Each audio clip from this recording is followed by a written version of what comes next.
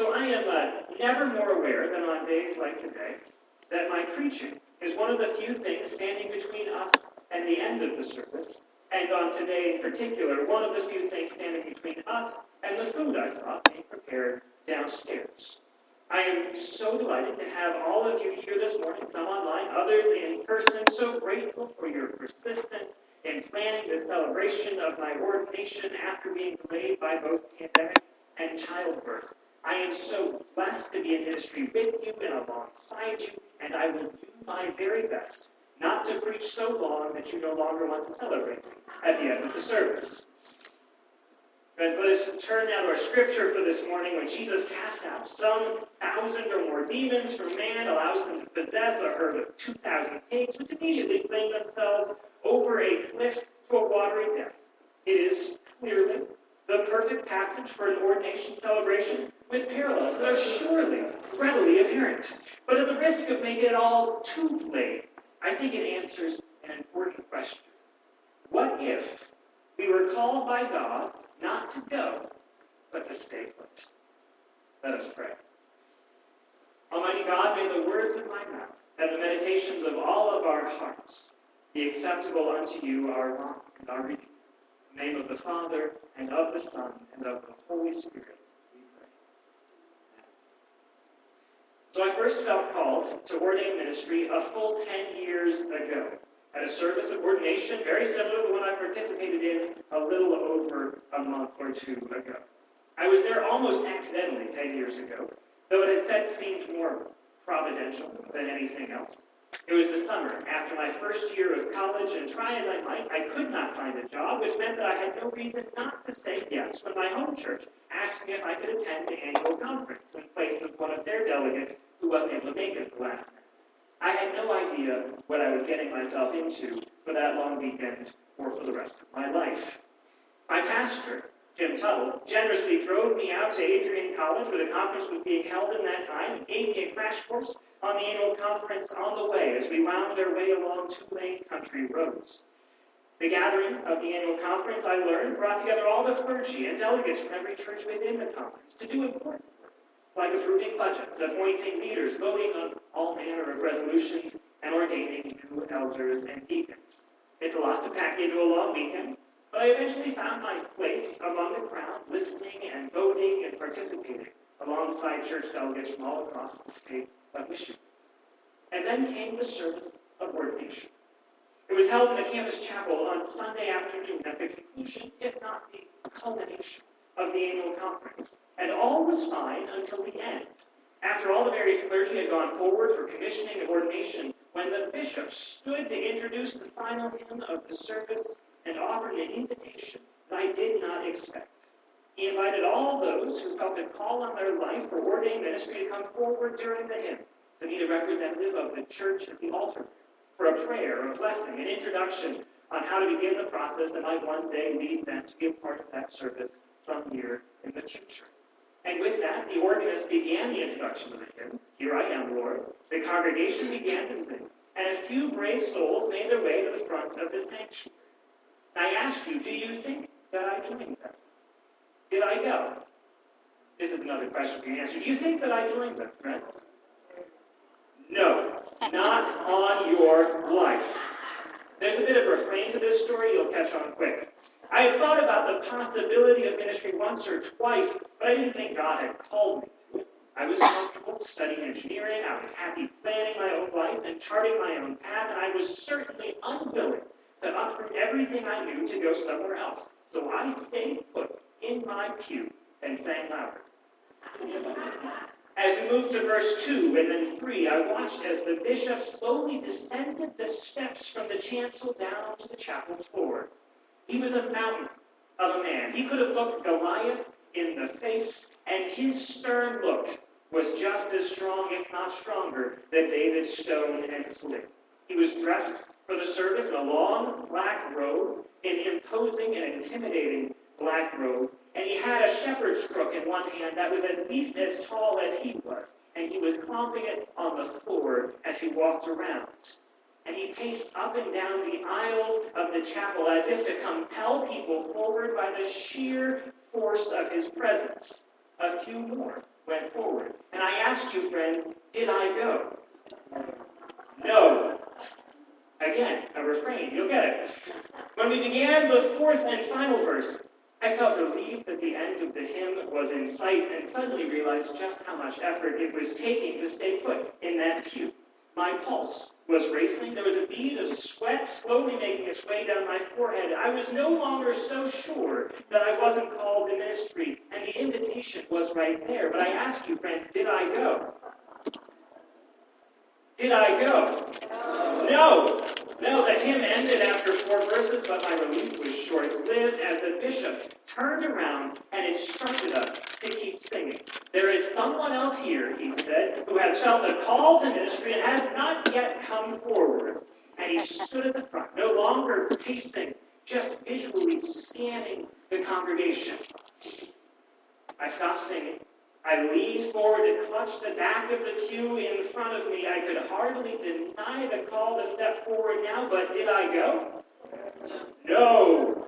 After one additional verse, the bishop put his hand in the air like a conductor, gave a cue we all recognize, and the verse started all over again.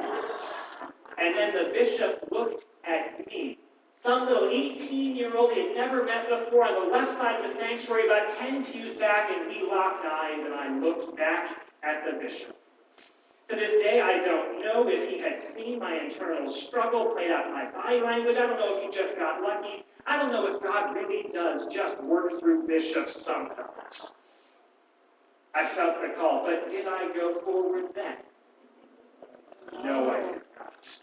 No, eventually the service ended, and the congregation filed out as I stayed firmly planted in my pew with a curious prayer now running on repeat through my heart.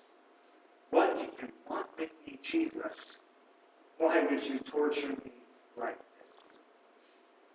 So also wondered the man possessed by unclean spirits, having run from a distance to kneel at Jesus' feet, shouting, "What have you to do with me, Jesus, Son of the Most High God? Swear to God that you won't torture me." The gospel writer explains that the man says this because Jesus has already commanded the spirits to leave him. While we might see first the resistance, it reveals what is already in progress. Sometimes our own resistance is the best indication that God has already called us beyond the place where we have been found. It might be the clenched fist or the clutched pew that helps us see for the first time how God has been healing and redeeming our lives. It might be our stubborn insistence on staying put that exposes the call to step forward. Jesus has encountered the spirit-possessed man in the very shadow of death, cast out from his community, living among the tombs, unable to be bound even by chains, and left to harm himself night and day as he barely clings to life in agonizing existence. He is so consumed by his demons that Mark describes him not as one with an unclean spirit, but one in an unclean spirit, overwhelmed and nearly gone by the demons that swallowed him up. It is from here, on the very border of survival, that the man begs Jesus to leave him alone. But Jesus knows better. Jesus interrogates the spirit, learns its name, Legion, we are many, and it allows the horde to possess a herd of 2,000 pigs, which immediately fling themselves off of a cliff and into a lake to drown. This is strange, because pigs can swim, and so have no business drowning in a lake. But even stranger is that the crowds of townspeople do not seem to care about the thousands of pounds of now deceased swine polluting their water source. Mark tells us that the news of what happened spread quickly through the city and the surrounding countryside, and this crowd forms around the formerly possessed man. And when they see him sitting calmly, now fully dressed and in his right mind, they were awestruck and terrified. They were amazed at the power Jesus had wielded and thoroughly unsettled at the man's sudden return to himself. They are not nearly as upset by the decimation of their livestock as they are by the sudden return of the man that they had chased out of town and into the tombs. the man they had tried to chain up, the man they had left for dead. How now would they fix those fractured relationships and welcome this man back into his community? God's mercy is all well and good until it comes home to roost, and the town begs Jesus to be on his way before he can upend their neighborhood any further. The man himself is just as ready to leave with Jesus as the crowd is to be rid of both of them. This man begs to follow Jesus with the same insistence he had only moments before begged Jesus to leave him alone. He has come round to the work of Christ in him. He's no longer yearning to stay put, but ready to go, because going anywhere would surely be easier than staying put. Perhaps he envisioned a fresh start, somewhere new with no personal history to manage, a place where he would need to do little more than proclaim the gospel to great applause. Perhaps he hoped to be a traveling evangelist welcomed in every town as he passed through, or a missionary who would be applauded as he rushed into a needy community.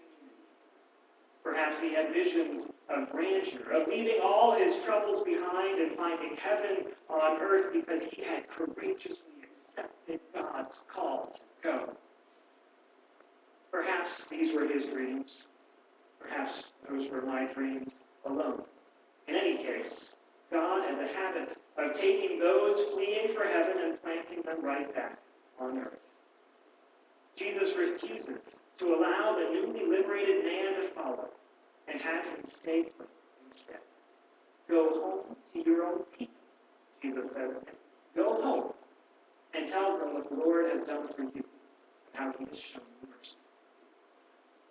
This is a good instruction. It's still a hard one.